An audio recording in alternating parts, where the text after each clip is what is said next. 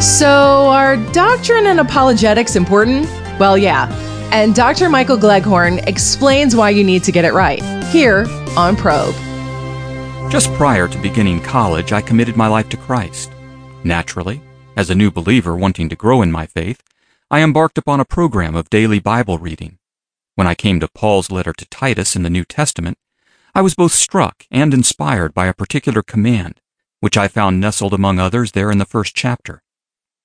Paul reminded Titus, whom he had left on the island of Crete, that he wanted him to straighten out what was left unfinished and appoint elders in the local churches which had been established.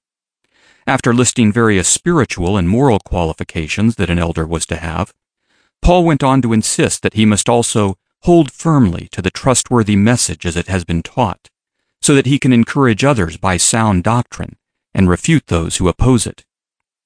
When I first read those words, it was as if a light went on inside my head, and I thought, that's exactly what I would like to do. I want to be able to encourage others by sound doctrine and refute those who oppose it. Paul's words thus encouraged me to take up in a serious way the study of Christian doctrine and apologetics. But what exactly do I mean by Christian doctrine and apologetics? At its most basic level, Christian doctrine is essentially the same thing as Christian teaching. Such teaching aims at providing a logically consistent and coherent explication of what the Christian believes. Apologetics is a bit more complicated. It comes from the Greek term apologia and means defense. It was often used in law courts in the ancient world. Indeed, the book of Acts records several instances in which the Apostle Paul was called upon to make a defense of himself before various governing authorities, like Felix, Festus, and Agrippa. Of course, when we're talking about Christian apologetics, we're concerned with making a defense of the truth claims of Christianity. The Apostle Peter tells us, always be prepared to make a defense to anyone who calls you to account for the hope that is in you, yet do it with gentleness and reverence. Christian doctrine and apologetics play an important role in the life and health of the church. So please join us tomorrow as we delve more deeply into these issues.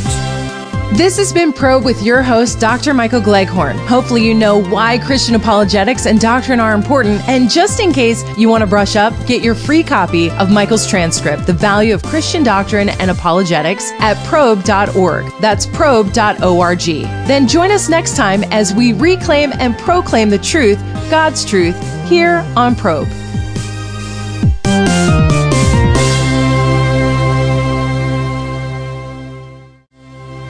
Christian doctrine and apologetics play an important role in the life and health of the church. We'll talk about apologetics later. For now, let's focus on Christian doctrine. Why is Christian doctrine important for the life and health of the church? The Apostle Paul told Titus that he wanted him to appoint elders in the local church, who would be able to encourage others by sound doctrine and refute those who oppose it. The teaching of sound Christian doctrine is important for several reasons, but I only have time to mention two. First, sound Christian doctrine helps us to learn what is true about both God and ourselves. Second, it reminds us of the right way to live in light of such truths.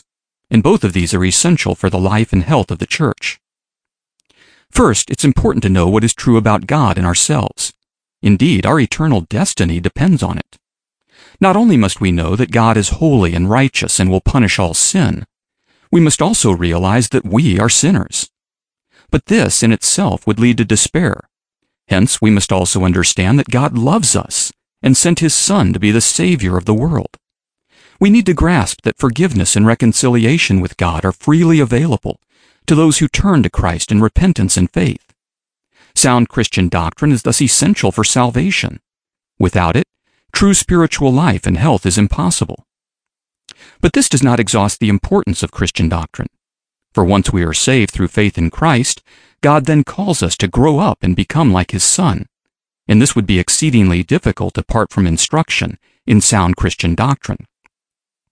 As Christian philosopher Bill Craig observes, if we want to live correctly for Christ, we need to first think correctly about Christ. If your thinking is skewed and off base, it is going to affect your life and your Christian discipleship.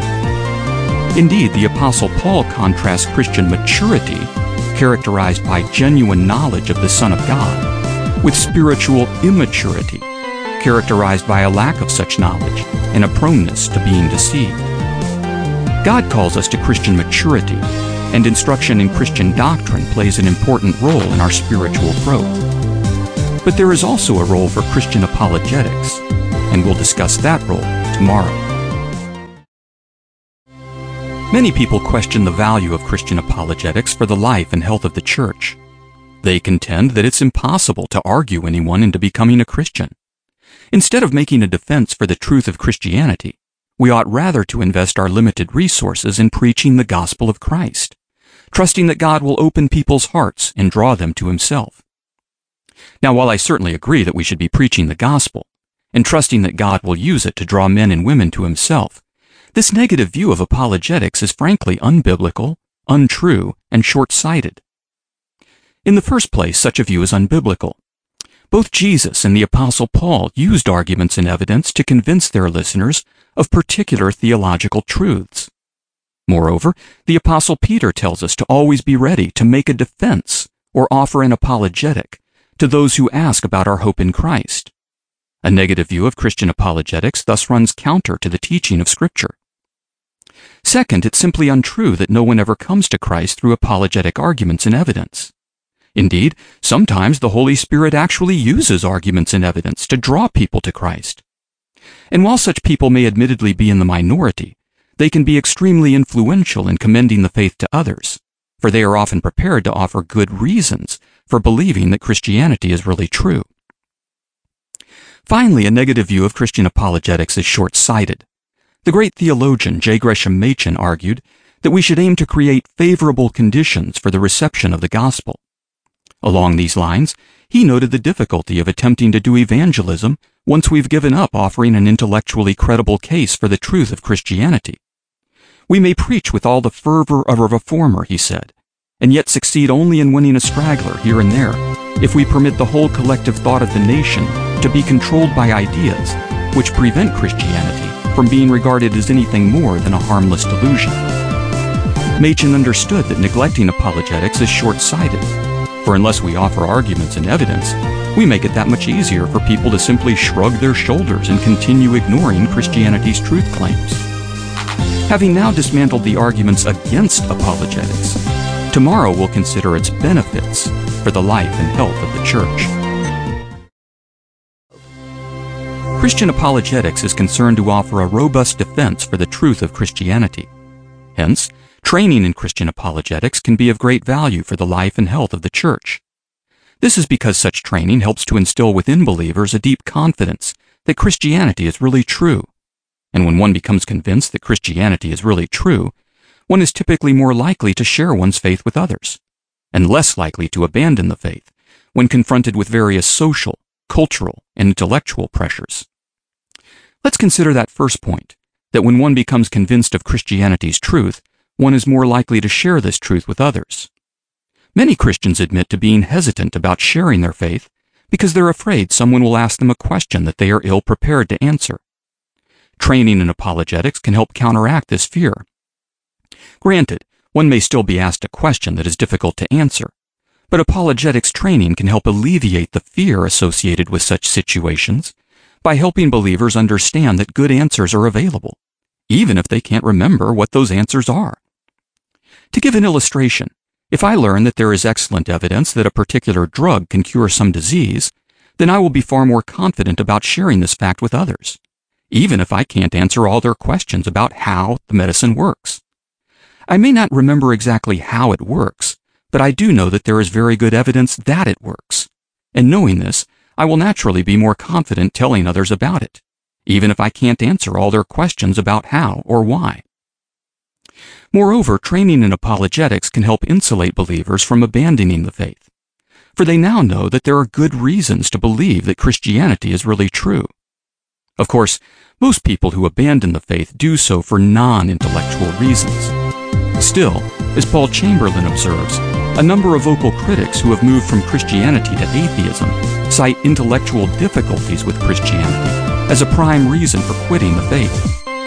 While apologetics training can't completely prevent such outcomes, it can make them less likely. After all, it's far more difficult to abandon a view once you've become sincerely convinced of its truth.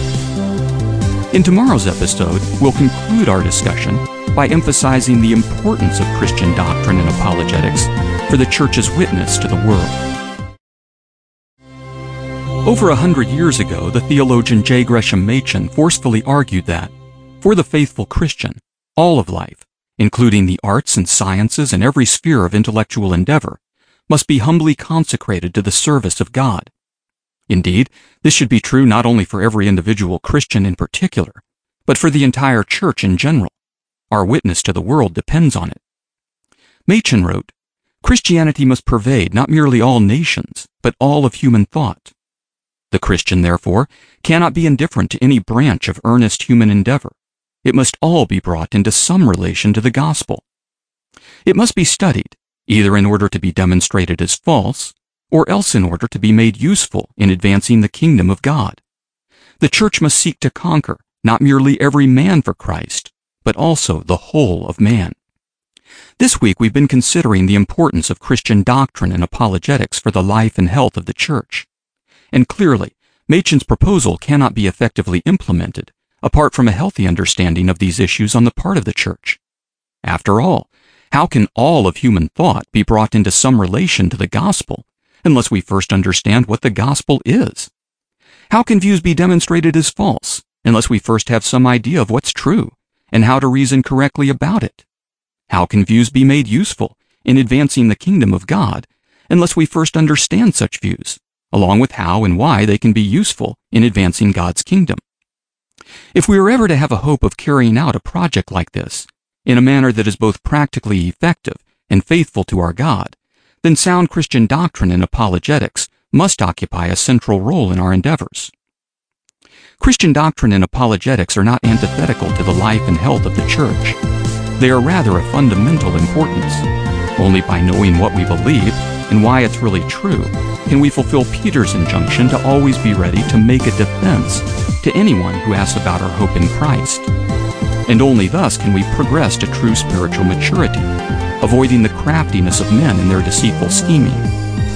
So if we care about the life and health of the Church, along with its witness to the world, we must encourage a healthy dose of respect for sound Christian doctrine and apologetics.